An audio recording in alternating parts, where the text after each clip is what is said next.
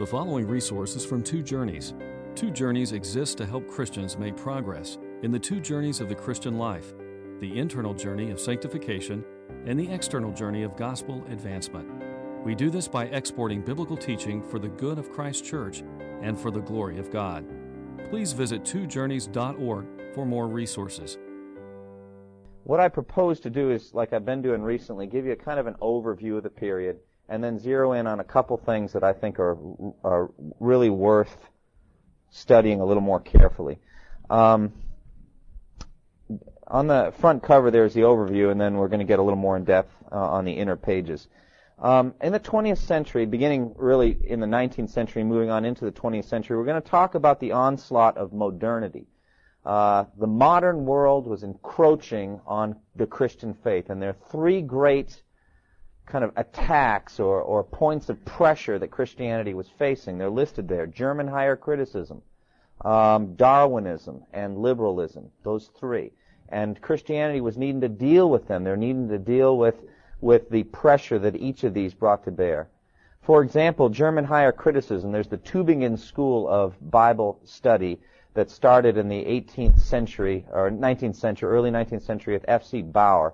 And they started uncovering various things, coupling some scientific methodology with some knowledge from archaeology and some other things, comparative studies of texts, and started to create certain schools, certain types of criticism of the Bible, what they call higher criticism. There were various types of criticism. There was text criticism, which is something that everyone needs to deal with. The fact is that we don't have the original manuscripts of any book of the Bible.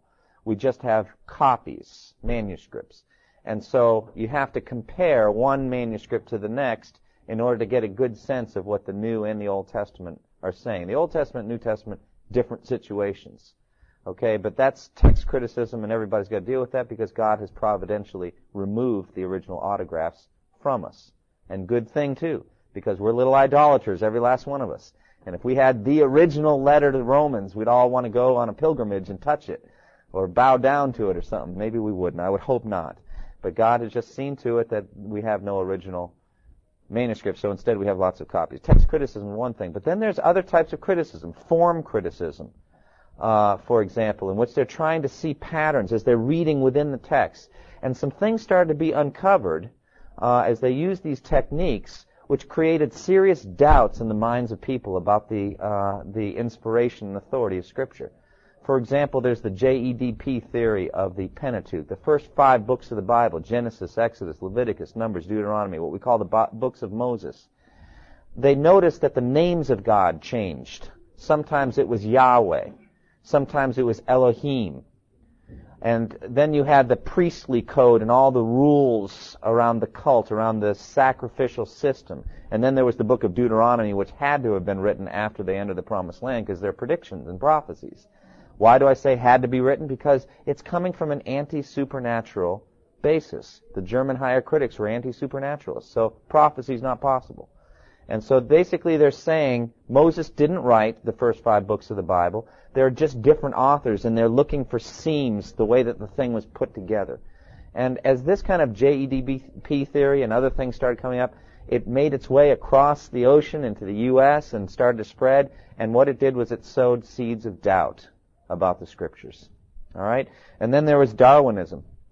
Darwin was a naturalist, a British naturalist. He went on the voyage, the HMS Beagle, and went to the Galapagos Islands, started to notice some things, some traits and tendencies among certain species, and started to develop his theory of evolution, namely that all of life has evolved through slight genetic changes.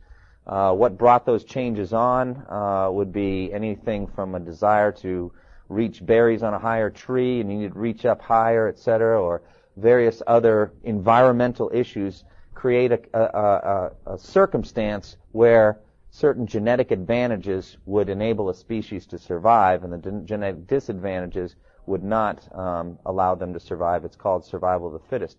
All of this developed in the mid-19th century, but really started to take hold in America toward the end of the 19th century. Well, this obviously was a serious threat to the biblical record of creation. And we're dealing with it even right up to the present day. And people are still wrestling with Darwinism. The third is liberalism. And liberalism is just a certain approach to the Scriptures. Again, the basis of it is anti-supernatural, but it has a more positive approach, an optimistic view of human nature, for example, that we are basically good, society is basically good, things are basically going in a good direction. What we need to do is kind of clean up certain social ills. If we can get out there and clean up poverty or deal with certain things that people were struggling with in the late 1800s, that all the problems will be solved. There's a kind of an underlying utopianism to liberalism, a sense that if we could just get certain things fixed, everything would be perfect. We'd be living in a paradise. And so there was a general optimism because they looked on human beings as generally good. If we could just deal with a few things, we're going to head in the right direction. So liberalism, fatherhood of God, the universal fatherhood of God. God is father to every human being on the face of the earth. Universal brotherhood of man. All human beings are brothers. If they just could get along and know that, we wouldn't have so many problems, this kind of thing. Liberalism. Along with this came the social gospel, Walter Rauschenbusch and some others, that basically the essence of Christianity is doing good to the neighbor, dealing with social problems. All right, this is modernity, the onslaught of modernity. Along with this came the era of crusades. This is not the crusades, but these are social crusades. These are things that were going on in America and in Europe. Evangelism would be one type of thing. D.L. Moody, some of the tent crusades that he did with Ira Sankey, who was his right-hand man, as singer. And they would sing songs and have revivals and crusades, just picking up on that Second Great Awakening Sawdust Trail approach to evangelism. D.L. Moody was a shoe salesman in Boston, I believe, and then set up in Chicago and was world-renowned evangelist, very successful. He preached a simple gospel of the 3 R's: ruin through sin, redemption through Christ, regeneration by the Holy Spirit. Anybody could understand that. And he was a very powerful and effective speaker. One of the things that he was very instrumental in starting was the student volunteer movement, which had as its watchword, there's a bunch of college students, had as its watchword the evangelization of the world in this generation. They were very passionate about this, and they were very influential in the kicking off of the 20th century modern missions movement. Very significant, very important group. And then there are other evangelists like, for example, Billy Sunday, one of my favorite people from church history. I'm not a big fan of his doctrines and his methodology, but boy, he was entertaining. He was a Sandlot baseball player and just powerful preacher and a bitter foe of modernism. He was a fundamentalist, revivalist preacher and led crusades all over the U.S. So evangelism, very important. Missions we already touched on, and we're going to be focusing on missions, so I don't want to say much about that. John R. Mott was the leader of the student volunteer movement. There was the Haystack Revival. I mean, a group of students in Northfield, Massachusetts, prayed near a haystack in a rainstorm, prayed for the evangelization of the world. And that's where the whole student volunteer movement and the modern missions movement in the U.S. at least really got its strength from that revival. There are also social causes, the social gospel, for example. This is where you get soup kitchens and the Salvation Army, the YMCA, doing work in the city. You see, in the late 19th century, America and Europe became more and more urban, less and less rural, more people in cities, immigration, and there would be slums, and there would be social ills along with that. And churches would want to get involved in that and want to try to clean it up. Well, I'm not going to get into fundamentalism versus modernism now at all, because that's going to be the focal point of most of our time once I'm done with this overview. But that's a major struggle that defined the latter part of the 19th century and on through, in my opinion, the entire 20th century, right up till today. So we're still wrestling with that.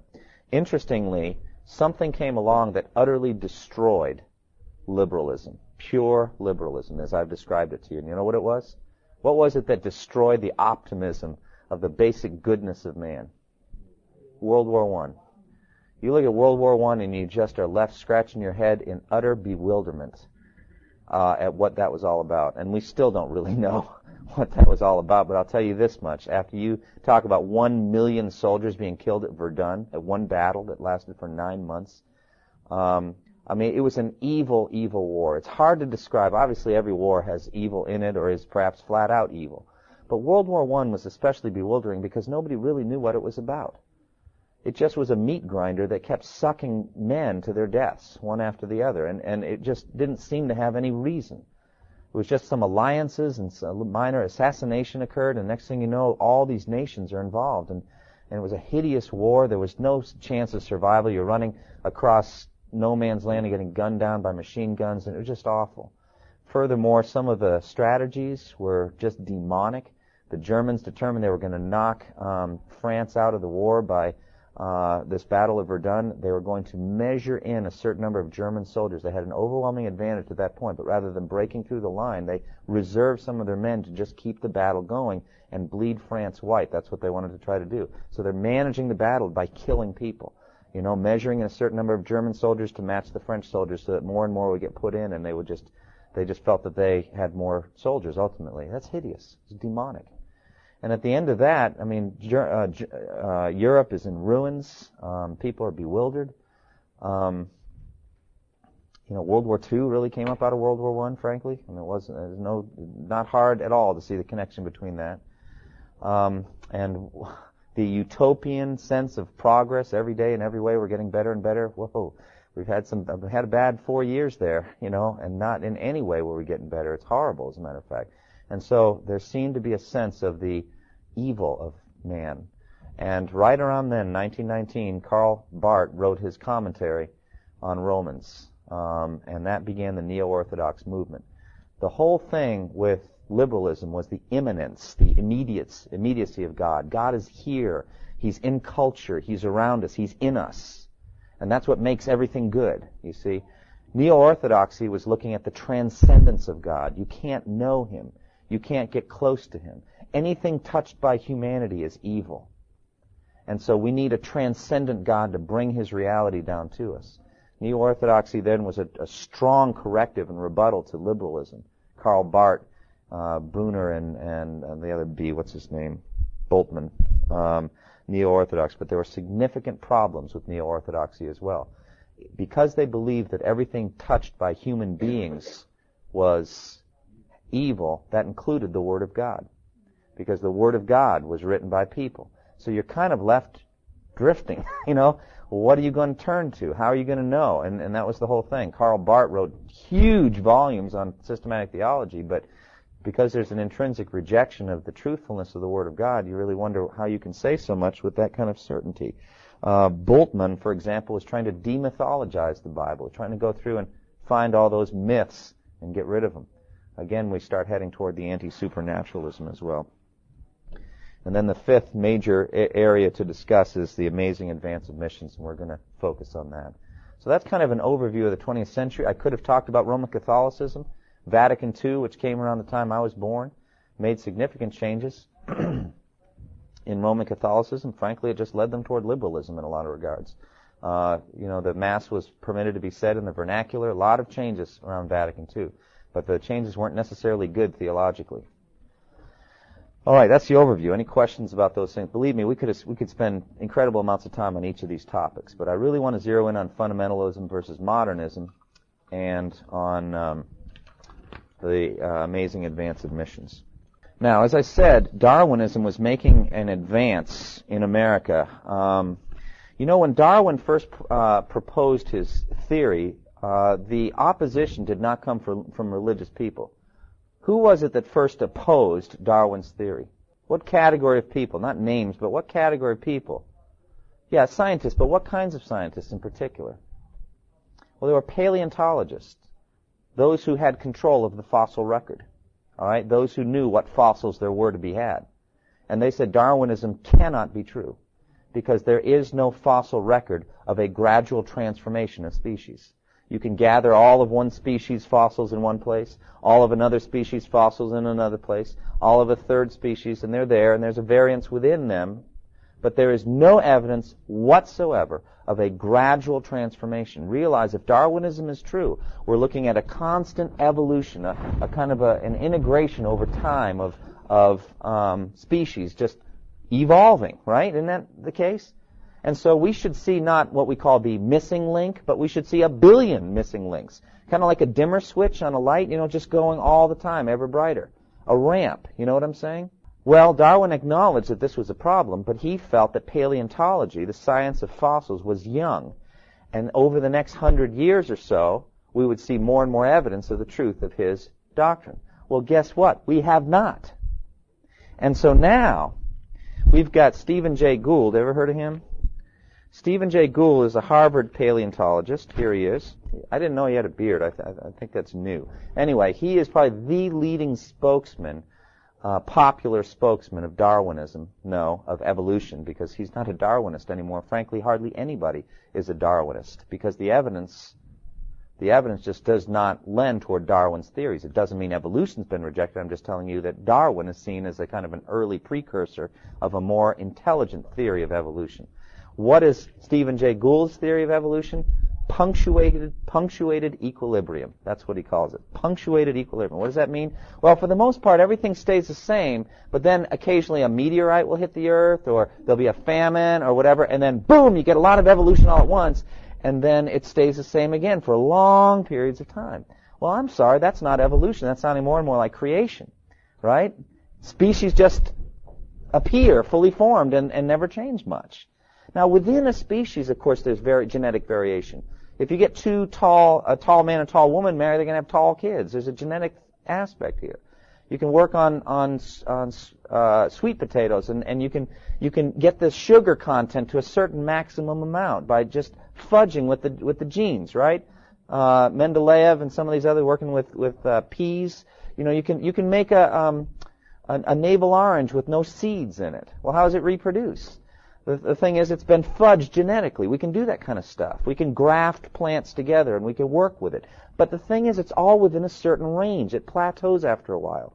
You can't make the sweet potato 5 times sweeter. There's a limit to what you can do. And after a while, it tends to, if you leave it alone, it tends to go back to where it was before genetically. So that's, you know, we've learned some things about genetics. The fact of the matter is, Darwin's theory looks plausible when you don't know much science. But the more you study, the more things you learn, whether about fossils or about microbiology, you know, about DNA structure, the more you realize how utterly impossible it is. And so there's a great quote, I think it's Francis Bacon, "A little science estranges a man from God. A lot of science brings him back." And that's going to be important for our study tonight on fundamentalism and modernism. Because I think Darwinism's a little science. And I'm not afraid at all of any... I think fundamentalists made a mistake by sticking their head in the sand, by getting away from science, by getting away from popular culture, pulling inward because they were intimidated. They were afraid. But they should have just been patient. They weren't wrong about the Scriptures. The Scripture could defend itself. But it's just that science was making big, bold claims and nobody could refute them, and people got intimidated. They were afraid. And I think we still backpedal a little bit. I want to recommend, this is a book, Refuting Evolution, if you want to get hold of this. Jim, do you know how to get a hold of this? Oh, Dean Cornstubble gave, you know, there's just a lot of good work being done out there. This is Sarfati, Jonathan Sarfati, Ph.D., forward by Ken Ham, who's, everybody knows about Ken Ham these days. They're starting a museum, in northern Kentucky or in Cincinnati, I'm not sure. It's right in that same, it's in Kentucky, near Cincinnati, and it's a creation museum. Anyway, I really would urge you to read, for example, Chuck Colson's recent book, How Now Shall We Live? He's got 4 or 5 chapters, short chapters on evolution. And it's powerful. He just deals with it. To me, the strongest arguments against evolution have to do with where life came from itself, life itself. I'm not talking about how from apes to man. But the fact of the matter is, how do you go from non-living chemicals to living cells? That's a huge jump. And it's never been done. Don't believe what they say when they say that we've created amino acids and proteins. Don't you believe it. Because what happens is these things get destroyed almost as soon as they're made. You have to have carefully controlled situations, and you don't need just 1 or 2 of these things. You need truckloads of it to end up with a living cell, for example. And they get destroyed by ultraviolet light, or they're very fragile. And so therefore I've called the evolution of life. Did y'all ever make a house of cards? You know, you go like that. Did you ever do that? How high did you get, Joyce? Did you ever get not very high? I once got up to like 7 or 8 stories. You can do different things. You can do the flat one where they're kind of teepeed like that going across. You ever do that? Or you can do the kind of bigger structure. It helps if you glue them together. That, you know, that doesn't count though, does it? That's not really a true house of cards. Anyway, imagine, if you will, a house of cards which is an inverted pyramid. Okay?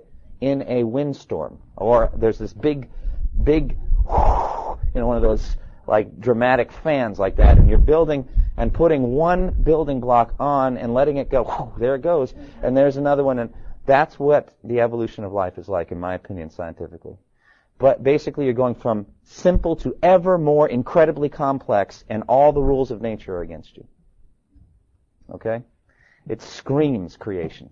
It just does. And Crick himself, Watson and Crick, the DNA guy, he said, what you have to remember as a microbiologist is that you're constantly dealing with things that seem to have been created for a purpose. He was a strict atheist and an evolutionist. Seem to have been created for a purpose. Best example I've ever seen of Romans chapter 1, suppressing the truth in unrighteousness. Got to hold that ugly truth down. God made it. God created it. It's so obvious. You got to push it down, and that's what scientists are doing all the time with evolution. All right, I could go on and on about this, but I just think that we should not be intimidated anymore. We should go out there and start to challenge some things. Philip Johnson's done good work on this, Darwin on Trial. So if you want to know more about this, talk to me. I'm very passionate about this. Well, let's look back at history and look at the sad history of what the church did do with evolution and how it retreated and how it pulled back. Yes? Yeah. Well, maybe make a link. Answers in Genesis, all one word, answersingenesis.org. So make a link already to that. That would be great. All right, let's look at what happened. The sad story.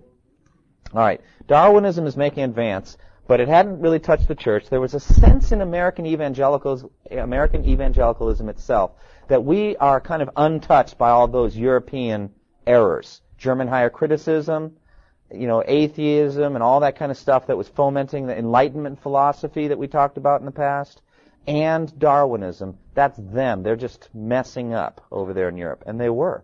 And where is Europe at right now spiritually? Woo! It's a wasteland, an absolute wasteland. But at any rate, those ideas fomented. Ideas are powerful things, folks.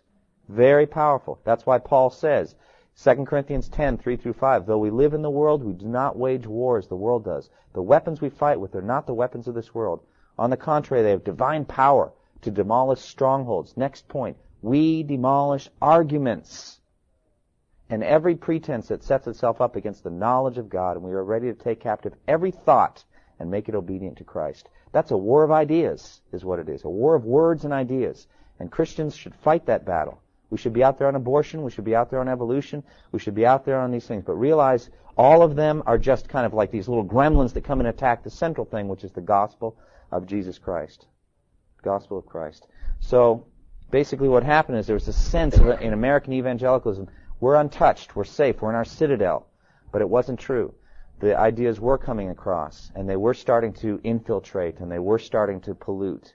And in 1873, at the on the floor of the Evangelical Alliance, they were having a convention on the floor. There was an unscheduled debate because this guy, Reverend James McCosh, who was a Scottish common sense realist, was attempting to reconcile Darwinism and the Bible, and he sparked the debate. What he said was, on Scripture and Science, both Scripture and Science reveal order in the world. The one is appointed by God, the other discovered by man. Now here we've got the key, scene that starts to pull apart in American evangelicalism. Science and the world and all the stuff we can know, and then religion on the other side. They start to go their separate ways.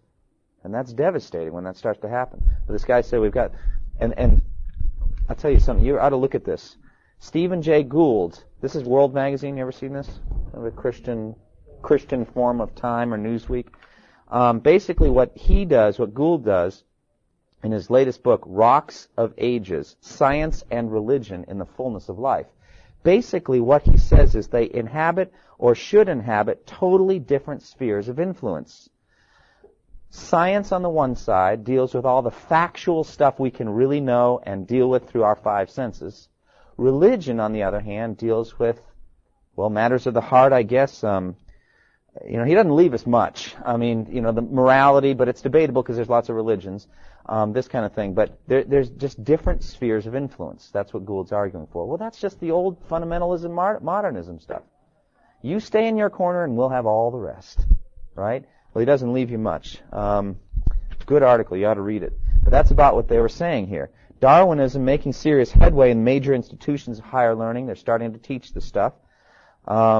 Soon there came a separation between science and faith. Remember what we talked about last time, or 2 times ago? German liberalism under Ritschl, Albert Ritschl, was able to make the split. Religion operated in the world of the spiritual, not the historic. It doesn't matter whether Jesus ever lived or died. What matters is what effect it has on you. So they're wide open now for science. They're ready to go now. They're able to make a synthesis then between Christianity and evolution because there's no problem with that. They're just 2 different realms. Well, meanwhile, some others are disagreeing. Charles Hodge from Princeton Theological Seminary said this in a book called What is Darwinism? He wrote, what is Darwinism? It is atheism. That's what he wrote. And he said, it is development and intellectual process guided by God, or is it a blind process of unintelligible, unconscious force which knows no end and adopts no means? Naturalistic Darwinism is atheistic, isn't it? Everything just kind of clicks out. Or deistic, I guess, in that all the things were locked in there. I believe that it's impossible to synthesize Darwinism and theism. We can talk about that. People try to do that, try to say, well, why can't we have a theistic Darwinism? A theistic evolution. We can talk about that another time, but I think it's impossible. Hodge knew it from the start. All right, but then you've got the Ritschl side. So basically we have a choice. Christians are facing a choice now, and it becomes a fork in the road historically. You can go with Hodge and basically say Darwinism is irreconcilable to Christianity. It's a new form of unbelief. Therefore, it's also bad science, since true science is from God. Meanwhile, the modernists, following Ritschl, will say Darwinism is irrefutable. Have you ever heard that kind of thing? Basically, this is not a theory. This is fact. It can't be questioned. There is nothing, it's just open and shut. It's ironclad. It's as certain as the law of gravitation. Well, is it? There's an awful lot of PR going that way, but is it? That's the whole thing. But it's irrefutable, and so basically Christians just need to get used to it. Evolution is true, and we just need to find a synthesis, a way to put the whole thing together. So they had to make a choice. Now, Henry Ward Beecher, who was a popular preacher at the time, maybe the best-known preacher, his sister was Harriet Beecher Stowe, who wrote Uncle Tom's Cabin. The Beecher family, very influential family. He was a trailblazer in modernity, modernist preaching. Basically, he said, while we are taught by the scientists in truths that belong to the sensual nature, 5-sense nature, while we are taught by the economists of things that belong to the social nature, we need the Christian ministry to teach us those things which are invisible. You see the bifurcation, We've got realms, we've got different areas. We don't venture in theirs and they don't come over in ours. That's what Beecher said. He said, the oaks of civilization have evolved since biblical times. Should we then go back and talk about the acorns? Woo! Basically, then you're reading the Bible as a bunch of acorns. That's what they did way back when in that civilization. But we've come a long way since then. We don't need to go back to the acorns. So he's talking about a progressive, enlightened, intelligent Christianity, which was attractive to the urbane, educated type person. You see what I'm saying? It looked good, and it made you feel good because you're smart and intelligent and, up on things, and you could accept all the latest trends and theories from Europe. I think often about the Emperor's New Clothes, the story of the Emperor's New Clothes. You guys know what that story's about? The Emperor's New Clothes is a story written by Hans Christian Andersen. And basically it went like this, that I forget the details, but basically some tailor made an outfit for the emperor that was basically non-existent. And what he said is that only people who are fit for their jobs can see the clothing. If you are not fit for your job, you won't see the clothing. And so everyone was saying, oh, what an incredible suit, how beautiful it is, how wonderful. There's no evidence about it, but because everyone else is around, there's a societal pressure, you're caving in. And finally a little child says, he's naked. You're not wearing anything. Well, that's the way I look at some of Darwinism, for example. Where's the proof? Where's the evidence? It's a theory. Seems plausible, but where's the fossil evidence? But nobody wants to admit that they're not fit. They're not up on these things. They haven't read it. Descent of Man, and all this kind of thing. And so it's like, have you read it? Well, yeah. What do you think? Well, I think it's great. It's incredible. So it starts to pull on you. There's a societal pressure to go in that direction. Now, what is modernism? 3 key points of modernism. Okay, 3 key points of modernism. Number 1, adaptation of religion to modern culture. Number 2, cultural immanentism. God reveals himself in the development of human culture. God is all over human culture. This sounds a little bit like illiberalism, a little bit. Very similar. Number 3, religiously based progressivism. Human society moving steadily toward the realization of the kingdom of God. It is like liberalism. Well, that's because it's liberalism's child, right? So basically the idea is that we're going to try to take religion, namely Christianity, and adapt it to what's going on in culture around us. What are the scientists discovering? Let's take it in. Let's make it part of our faith. What's going on in popular culture? What are the modern social trends? Let's take that in. That's modernism. Okay? Over against that, we've got the fundamentalists. They started to notice the effect of German higher criticism and liberalism on some key doctrines of Christianity. And they said, wait a minute, we're losing it here. We need to earnestly contend for the faith that was once for all entrusted to the saints. We need to fight and protect these things because we're losing them. Pretty soon there is no Christianity left if you have no doctrines, no truths. And so the fundamentals started to be published. From 1910 to 1915, there was a series of 12 paperbacks. It was a response to modernism's ever-advancing encroachment. At first there were many enemies in these articles. There are just a series of articles. Romanism, by that we mean Catholicism, socialism, which was starting to make inroads at that point, modern philosophy, atheism, Eddyism, which is also known as Christian Science, Mormonism. So there'd be articles written about these things. But after a while, it started to boil down to just kind of one major foe, modernism. And whereas the doctrines started to deal with all basic traditional Christian systematic theological doctrines, they started to boil down to some basic issues, fundamental truths that were being attacked by the modernists. And they came up with 5. General Assembly, then Presbyterian Controversy, 1910, 5 fundamentals. Number 1, the inerrancy of Scripture. Number 2, the virgin birth of Christ. Number 3, the substitutionary atonement of Christ. Number 4, it should say 4 there, Christ's bodily resurrection. And number 5, the historical validity of miracles. And the modernists were denying these. They were denying them. I'll tell you, it's hard for me to overstate how much a part of our present situation, even at First Baptist, these things are.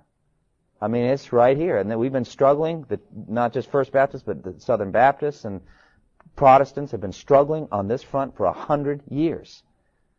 And why? Because Satan is pushing this thing. This is false doctrine. Satan is attacking basic tenets of our faith. And so God has raised up some people to defend. There were at that time some Bible prophecy camps who would also add other things on premillennial doctrine, the premillennial return of Christ, and that type of thing, or deity of Christ. But these were the 5 basic doctrines that they were trying to defend. Now, let's look at Presbyterianism. What happened in the Presbyterian denomination? This book just blew me away. And anybody who knows what's been going on in the Southern Baptist Convention, if you don't know what happened to the Presbyterians, you won't praise God adequately for what happened in the SBC. Because this is called the Presbyterian Controversy by Bradley J. Longfield. This is the complete story of how Presbyterian lost the battle against modernity. They lost. Modernism. They fought and they lost, basically, and they split.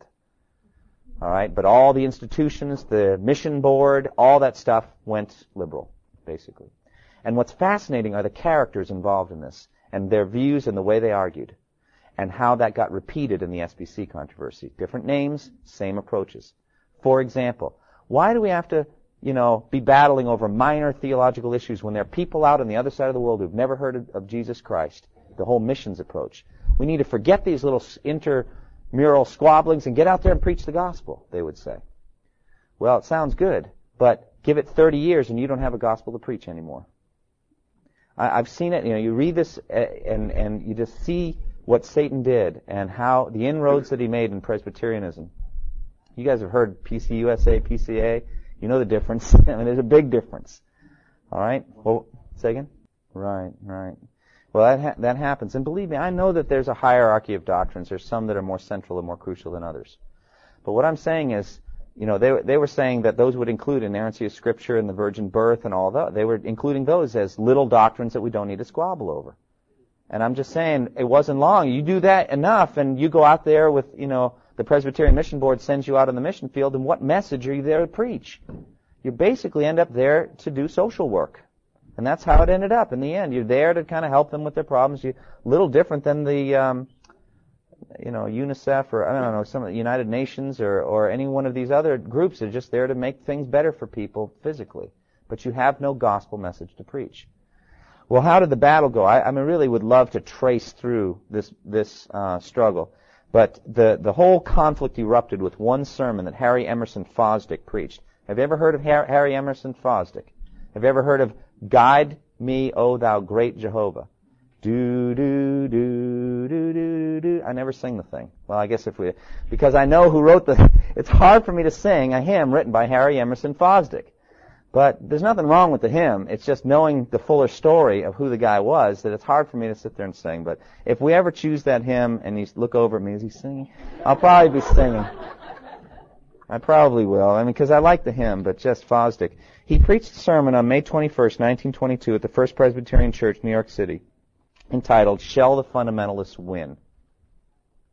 And the answer to the question was, within Presbyterianism, no, they didn't win. But this was a bombshell. It created a controversy. Interesting thing about Fosdick is that he really was a liberal Baptist who got called to a Presbyterian church. He was a Baptist, but he became Presbyterian and was preaching in a Presbyterian church. Interesting. Basic message is that liberals were sincere evangelicals trying to reconcile new knowledge of history, science, and religion with the old faith. They're trying to make sense of it all. Why are you attacking us? We're trying to just make sense and put it together. Fundamentalists, on the other hand, were intolerant conservatives trying to shut the doors of Christian fellowship against any who would modify their traditional viewpoints. That's what he said in his sermon. Well, God raised up J. Gresham Machen, who's one of my big heroes. He's a lot like Athanasius, in my opinion. We talked a long time ago about Athanasius, who was raised up against the Arianism controversy. Well, Machen was the guy in Presbyterianism. All right? God raised him up, in my opinion, and he had a corresponding sermon that he preached entitled, Shall Unbelief Win? All right? Shall the Fundamentalists Win was the first sermon. His answer was, Shall Unbelief Win? Because that's what he considered modernism. It was unbelief. And he wrote a book which became kind of the key book on the controversy entitled Christianity and Liberalism. Now think about the title. What is he saying in the title? That's right. Christianity and liberalism are two different faiths. And he was right. And he makes the case very strongly, very powerfully. That's one of the key books of the 20th century is Christianity and Liberalism, 1923. And what Machen said was, at every point, the liberal movement is in opposition to the Christian message. At every point. All right? Ultimately, as I mentioned, the Presbyterian denomination lost the battle. How they lost it is told in this story. Very, very interesting to see what happened, especially around the missions board. I found great interest in reading what happened to the Presbyterian Mission Board. They started out preaching the pure gospel, and then little by little they got subverted. And in the end, who's the one that wrote The Silent Spring? Rachel Carson. She was a Presbyterian missionary on the field, and she was a liberal. And a very, very powerful influence on the whole thing. You were going to say something, brother? Machen came out of, J. Gresham Machen was a professor at Princeton. That was where the hottest battle raged, was over Princeton Seminary. They were trying to save Princeton from going liberal. They lost the battle, and he pulled off and started Westminster Theological Seminary in Philadelphia, which is still there and still somewhat a bastion of conservative Presbyterian doctrines. And Machen wrote my Greek text. Any of you who've studied Greek, Machen still use did you use that in Stephen? Machen on Greek? Yeah, it's kind of the text. You can see why he'd want to study Greek. He wants to know what the Scripture says. So, at any rate. In the middle of all this came the Scopes monkey trial. Scopes monkey trial. I've got a video here, a clip from a movie called Inherit the Wind. Have any of you ever seen the movie Inherit the Wind? Inherit the Wind is about the Scopes monkey trial. Let me tell you what happened. Basically, in the early 1920s, a number of Bible Belt states passed laws against teaching Darwinism in public schools. All right? Tennessee had the strongest laws against Darwinism. Scopes was a biology teacher who decided to test the system, and he taught Darwinism in Dayton, Tennessee, right in the buckle of the Bible Belt, it was called. And that was, or it was fundamentalist city there, or town. And that's the whole thing. You got urban side and small town America. And what ended up happening is it was a show trial, because William Jennings Bryan, who was involved in the Presbyterian controversy and who ran for president 3 times, was kind of an old guard defender of Christendom. You know, that old idea of Christendom, a Christian worldview, and looked on Darwinism as a fount of all kinds of evil, including World War I. He thought World War I came out of Darwinism, survival of the fittest, this whole thing. He really believed that. And he went there, and he actually said in some letters and whatever, I am like Elijah against the prophets of Baal. He's going to go in there, it's going to take him on, all right? Well, against him was the ACLU. They were active back then. It's one of their first major triumphs. And they hired the best trial attorney of the day, Clarence Darrow, to come and face William Jennings Bryan. And so there's an amazing conflict between the two of them. The climax of the trial, it's really tragic, and the story about Bryan is tragic. Bryan was a great orator, but just kind of an old guy at that point. Not all that sharp, frankly, theologically. He actually ended up being a little bit of a moderate theologically. It's kind of funny as you look at that, but virulently against Darwinism. And so he really looked on this as an opportunity to turn public opinion. He knew that the media outlets, which back then was radio and newspapers, were going to be all over this thing, and they were. But they were all mocking and scoffing at these redneck, fundamentalists in Dayton, Tennessee. They were the laughingstock of the nation almost. H.L. Mencken, for example, a paper editor, rank unbeliever, said things like this around that time. He said, you know what a Pullman car is? It's a train car that was, you'd travel around. He said, chuck an egg out of a Pullman car anywhere in the U.S. and you'll hit a fundamentalist 9 times out of 10. All right, well, what is he saying? I mean, first of all, he'd probably like to do that, but he's saying that fundamentalists are everywhere and we need to protect ourselves against them. So there's all this kind of, it was like an arena, and everyone's looking at this time. And Darrow just made mincemeat of Bryan. And the way he did it was he finagled and managed to cajole Bryan into getting on the witness stand. Now, think about this. Bryan is the prosecuting attorney. He's trying to convict Scopes of breaking the law, which was pretty easy to do. He did break the law. All right? The question is, should the law have ever been written? That was the issue. But he's a prosecuting attorney. The attorney for the defense calls the prosecuting attorney and has him sit on the witness stand as one of his witnesses. Well, he can't resist this. Bryan, he wants to prove himself right, so he sits down. The problem is he really wasn't much of a Bible scholar. He wasn't ready. He hadn't studied to show himself approved unto God, a workman who does not need to be ashamed and who rightly divides the word of truth. He wasn't ready. And Darrow sliced him to bits. I'll just read some of this. It's a great book, Fundamentalism in the American Culture by Marsden. It says here, at this point, no doubt anything Bryan said would have been seized upon by the press and labeled foolishness. Bryan did not, however, make the task especially difficult. He did a terrible job on the witness stand. He was better at oratory than debate. In the height of the proceedings, he allowed himself to be cross-examined by the greatest trial lawyer of the day. Darrow was an atheist, by the way, on the subject of the precise accuracy of the Bible.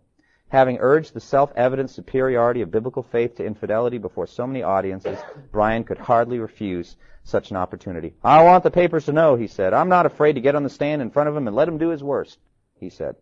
The result was a debacle. Darrow forced Bryan into admitting that he could not answer the standard village atheist-type questions regarding the literal interpretation of the Bible. Bryan did not know how Eve could be created from Adam's rib, where Cain got his wife, or where the great fish came from that swallowed Jonah, or how a fish could even swallow Jonah.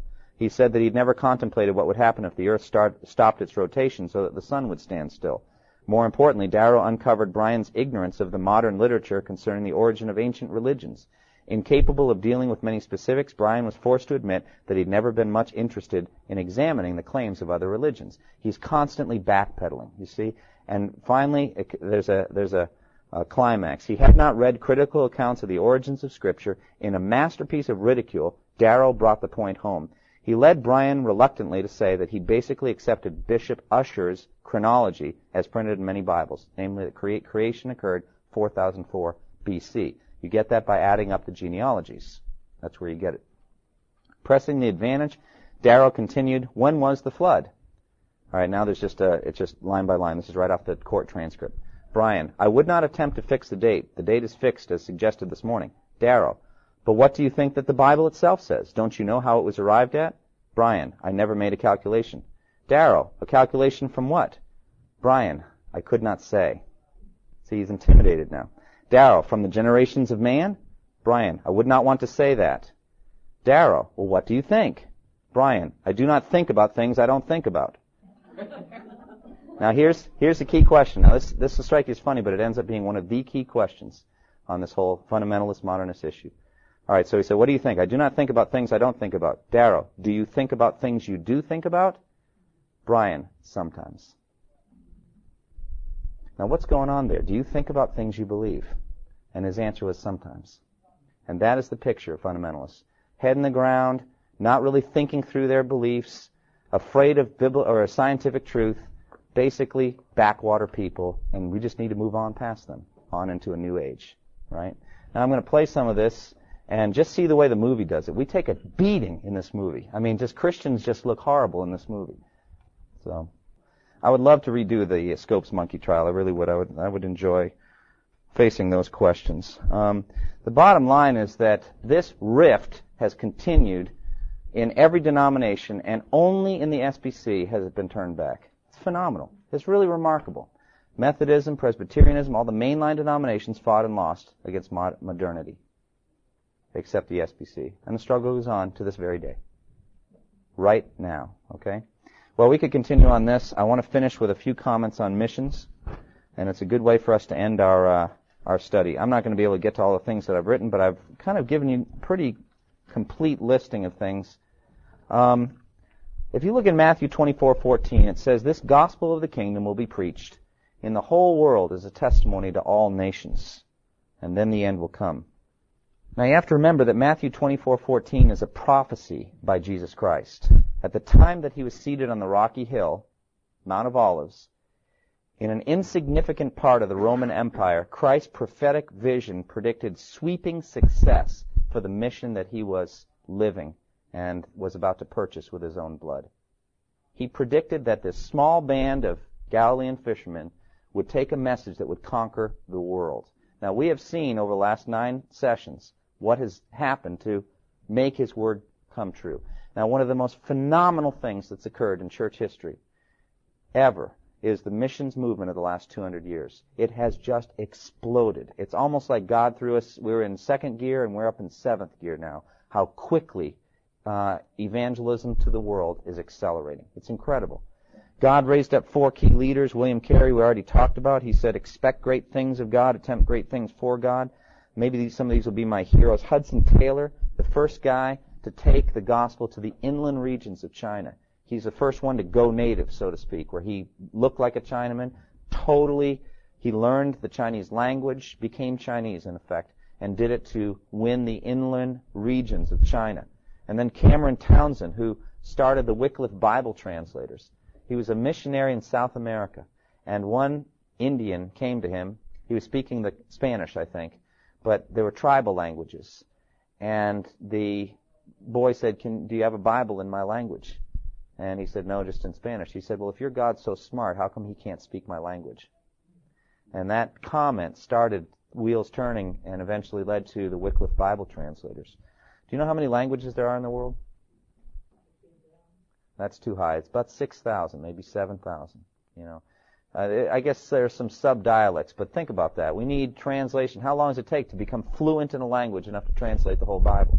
Big work, all right? And then there's Donald McGavran, who discovered the idea of people groups, unreached people groups. He realized that the word, Matthew 24:14, this gospel of the kingdom will be preached in the whole world as a testimony to all nations. That doesn't mean like United Nations nations. It means pantatai ethne, into all the ethnic groups. And so we have to reach these people groups within the nation of India, for example. How many people groups are there in India? Thousands and thousands. And he was a missionary in India, and he saw that.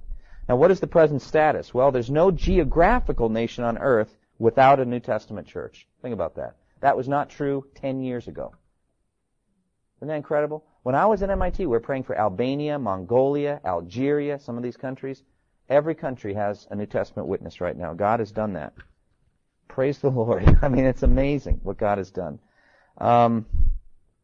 Tremendous force for the final thrust are 2/3 world mission agencies. Koreans, Central Asians who are going as missionaries to other countries. There's an acceleration. It's not just Westerners, but Christians from all over the world are themselves crossing cultural boundaries and leading people to Christ. Unreached people groups. Get this. 1950, they estimated that there are 24,000 unreached people groups. In 1980, 17,000. 1992, 11,000. 1996, 9,000. Almost half of what it was in 1980. Incredible. Many local churches have adopted unreached people groups. I wouldn't mind seeing us do that. We're praying for the Shandong province of China. It's got about half the population of the U.S., 130 million, and there's like 10,000 Christians. I don't know, just some small number percentage-wise of Christians there. Amazing statistics. 3,500 new churches open worldwide every week. 28,000 additional Christians in the People's Republic of China every day. 28,000 a day. 1950, when China was closed to foreign missionaries, conservative estimates at 1 million Chinese Christians. Now conservative estimates around 40 or 50 million. Church exploded. Did you ever hear the story about what happened in China? I think I've told this before, about Mao Zedong and the Chinese Communist Party. What happened was he's just destroying Christianity, just destroying, killing Christians, literally. And he gets down to a certain level. He's maybe one of the greatest political murderers of all time. Gets down to a certain level, and he says, there's no point in killing them all. We have to destroy the idea of Christianity forever. So what he did is he said, if I just kill them, it won't destroy the idea. It might spring up again. What I need to do is demoralize the Christians. I've noticed that they derive strength from being together. So I'm going to scatter them all over China. My missions professor who told me the story said that Mao Zedong and the Chinese Communist Party is the greatest mission-sending agency of the 20th century. Sends them all over, and he says, we've got to humiliate them. We've got to give them jobs in which they're seen to be humble, like going from house to house collecting garbage. What a terrible job. So these Christians are sent to some place where they've never been, and they're going from house to house collecting garbage. What do you think they're doing as they go from house to house collecting garbage? They're preaching the gospel. And the church just exploded. These are the kind of things that God has done. We're going to have smiles on our faces for eternity hearing all the little stories of the way God showed his power and the way he mocked Satan and the way he just advanced the gospel. To me, I think this is the best way to end this 9-week look at church history, is the explosion of missions. Because God is fulfilling his promise through Jesus Christ. He's fulfilling the advance of the gospel to the ends of the earth. Thank you for listening to this resource from twojourneys.org. Feel free to use and share this content to spread the knowledge of God and build his kingdom. Only we ask that you do so for non-commercial purposes and in accordance with the copyright policy found at twojourneys.org. Two Journeys exists to help Christians make progress in the two journeys of the Christian life, the internal journey of sanctification and the external journey of gospel advancement. We do this by exporting biblical teaching for the good of Christ's church and for the glory of God.